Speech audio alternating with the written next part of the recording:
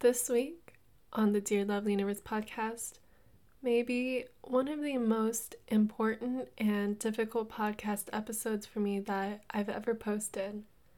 I've decided to get real, raw, and vulnerable with you.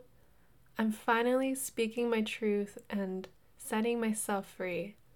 I owe it to myself and my one precious life.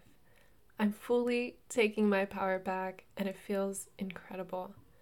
As a coach, I also feel compelled to share my story with others in the case that it may help them. People often ask me why or how I became a coach, and it's because I went through it, and now I'm choosing to help other people going through similar experiences. Next week, I'll post a part 2 following this episode, talking a little bit about how I overcame my experiences and what they've taught me. But for now, here's a glimpse into my life.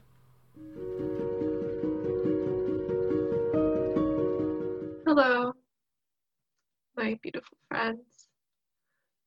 Today, I'm filming this episode because I was chatting with one of my girlfriends last night, and she asked me a question, and it led to this really deep conversation.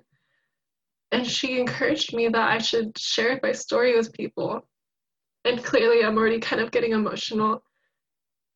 I really want to film this episode because if it helps even just one person feel less alone or help them in their journey, then I want them to hear my story and see that there is a way. So, I'm going to be talking about sexual abuse. I'll start off with telling you a story about when I was 5 years old or so. So I had a nanny, and my nanny had a friend who was also a nanny for some young kids that lived down the street. And those kids had an older brother, and often we would go over to their house, and that older brother would take me into his room, into the back of the house. And I just have this memory that's so vivid, how he took my pants off and he was touching me. And then my babysitter called my name for me to leave, and I remember he was putting my pants back on. He told me, "Don't tell anybody."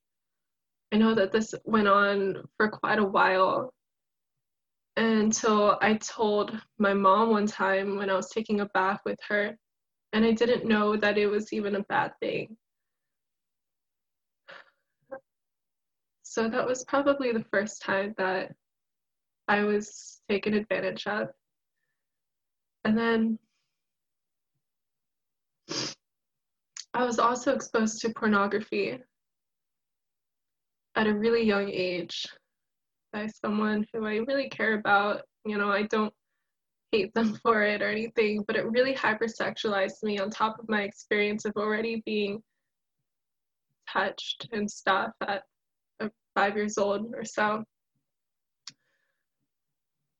And then moving forward, I was bullied in middle school and high school. I was called a slut. I was called all these things because I was a bit sexual. I wore, kind of revealing clothing. I don't think people really understood why. And I think the girls were jealous and the guys liked me. And I was really just seeking outer validation. And I knew that if I was sexy, that would get people's attention. Um, People even told me to kill myself. It was really bad. And because I was seeking so much outer validation, I had no self-confidence. I had no self-worth. I had no idea how much I was worth. And that was really hard for me.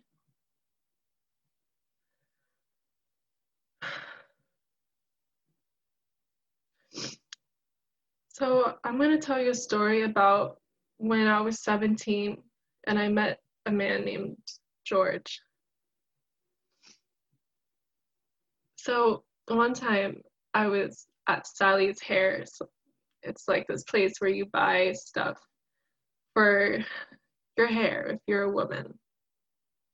And this guy came up behind me. I was at the cash register and I was about to pay, and this guy comes behind me and he literally just sticks his card in and he goes, like, let me pay for you. Let's just talk outside. And I go, okay. I was really young. I didn't understand what was going on. And there was a Starbucks right next to it. So we walked to Starbucks. He bought me some treats and he starts talking to me. He goes like that he's a churchgoer, a volunteer, he loves to help people, blah, blah, blah. He said that he could help me get a job. And so I gave him my number. He said, like, let's keep in contact, let's go to church and all this weird stuff. Anyway, so one day I was getting off of work. It was 10:30 p.m. that I would get off work and I was already pumped up. I'm like, when you've been working and they have some of that adrenaline. And so I decided, why don't I just call this guy? And I called him and he said, I'm tired of working in an ice cream shop, tired of cleaning floors, tired of working for $12 an hour. Can you help me with this job that you're talking about? And he goes, yeah, come over and we'll talk about it. It was, mind you, already 10:30 p.m., but I'm like, you know what? I have energy. I'm like lively. What the heck? I thought I was bold, okay? I come to his apartment and I walk in and the whole thing is lined up as candles. And so I'm already getting a weird feeling like, okay, this is a little strange. And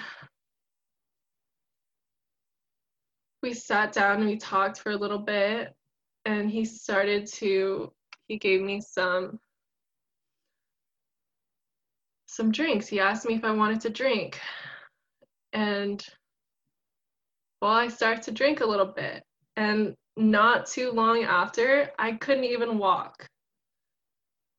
I'm pretty sure that he roofied me. And he carried me to his bed. And he proceeded to have sex with me for a very long time. And it still haunts me to this day. And then after that, in the morning, he gave me $300 to not tell anybody and just shut up about it. And I was so young at the time and naive, and I had no confidence or whatever, that I just accepted it and I didn't tell anybody for a long time. And so let me tell you another story now.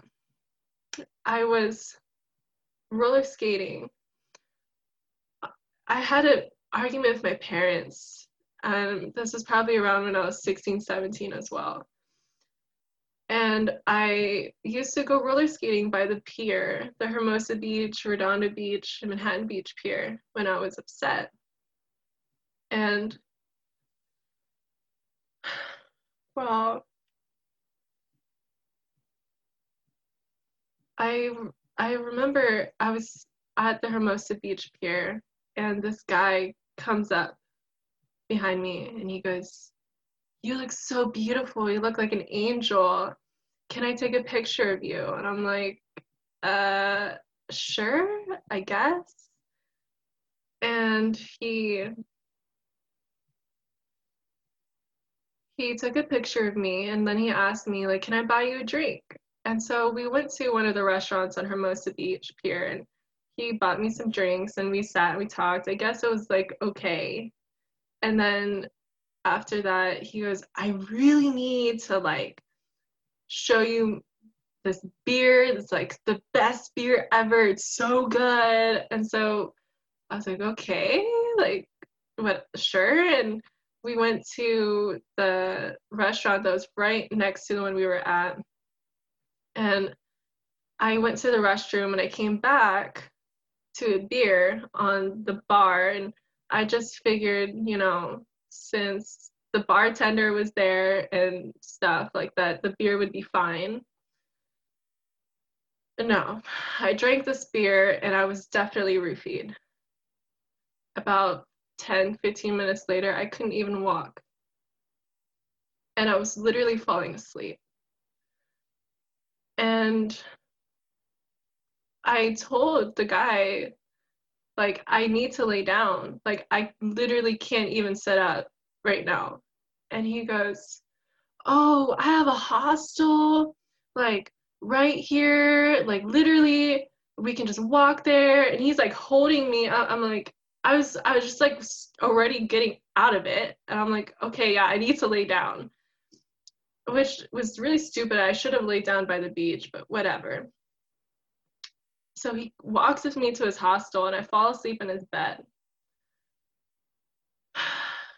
And then I wake up to him touching me. And at this point, I was still a little bit out there, but it wasn't totally back yet either.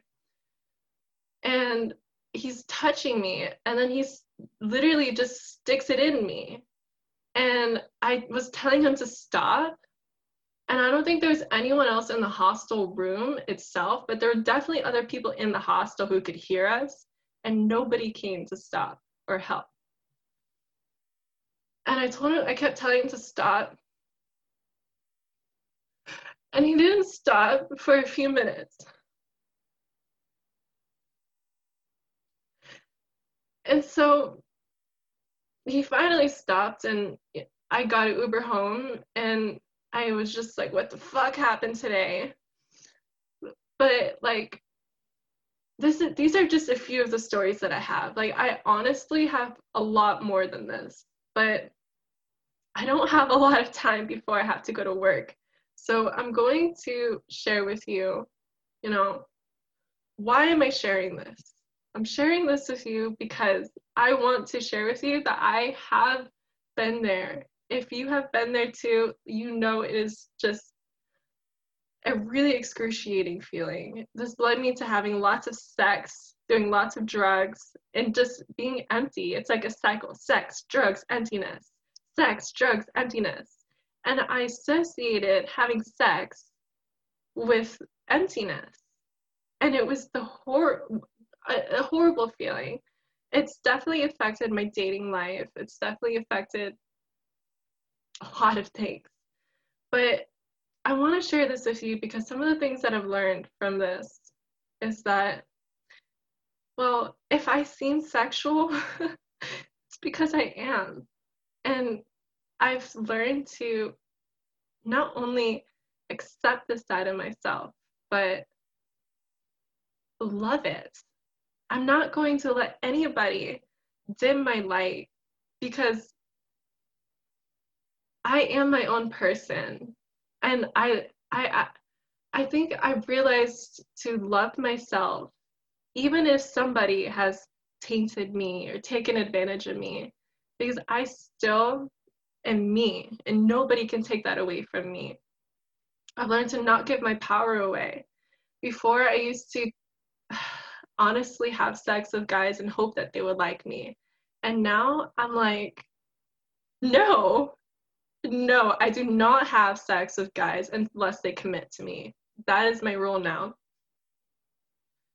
And I want you to know that no matter what you go through, no matter what, you can build yourself back up. No matter what. It's not what happened to you. It's what you do moving forward.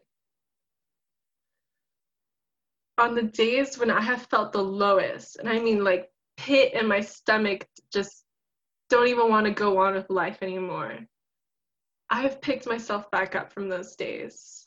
And I want you to know that you can too. I used to hate myself. I had no idea what my purpose was. People took advantage of me here, left, right. And I just didn't, I was lost.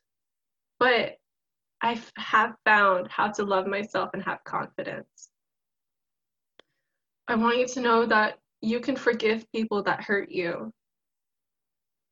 You can let go and you can move on with your life and you can grow into the person that you want to be regardless of your past. Self-love and confidence is possible. You can do it. I've done it and you can do it too. Well, I have to go to work now, but I hope that, somebody finds value from this video and it definitely feels freeing to tell my story. So thank you all for listening and being here. I hope you have a wonderful day. If you've listened this far, then I just want to say thank you so much for caring. Please remember to be true to yourself, love yourself unconditionally, and allow joy into your life. If you'd like to share your story and how you've overcome it, you can apply to be a guest on the show. I'd be happy to give your story a platform. To follow or get in contact with this podcast, you can find me on Instagram at Dear Lovely Universe. If you'd like to work with me, you can apply for coaching at KaylinVu.com, and I would really love to see how I can help you. I hope that you have a beautiful rest of your day, and I'll end this podcast episode with this quote by Dr. Seuss. You have brains in your head. You have feet in your shoes. You can steer yourself in any direction you choose.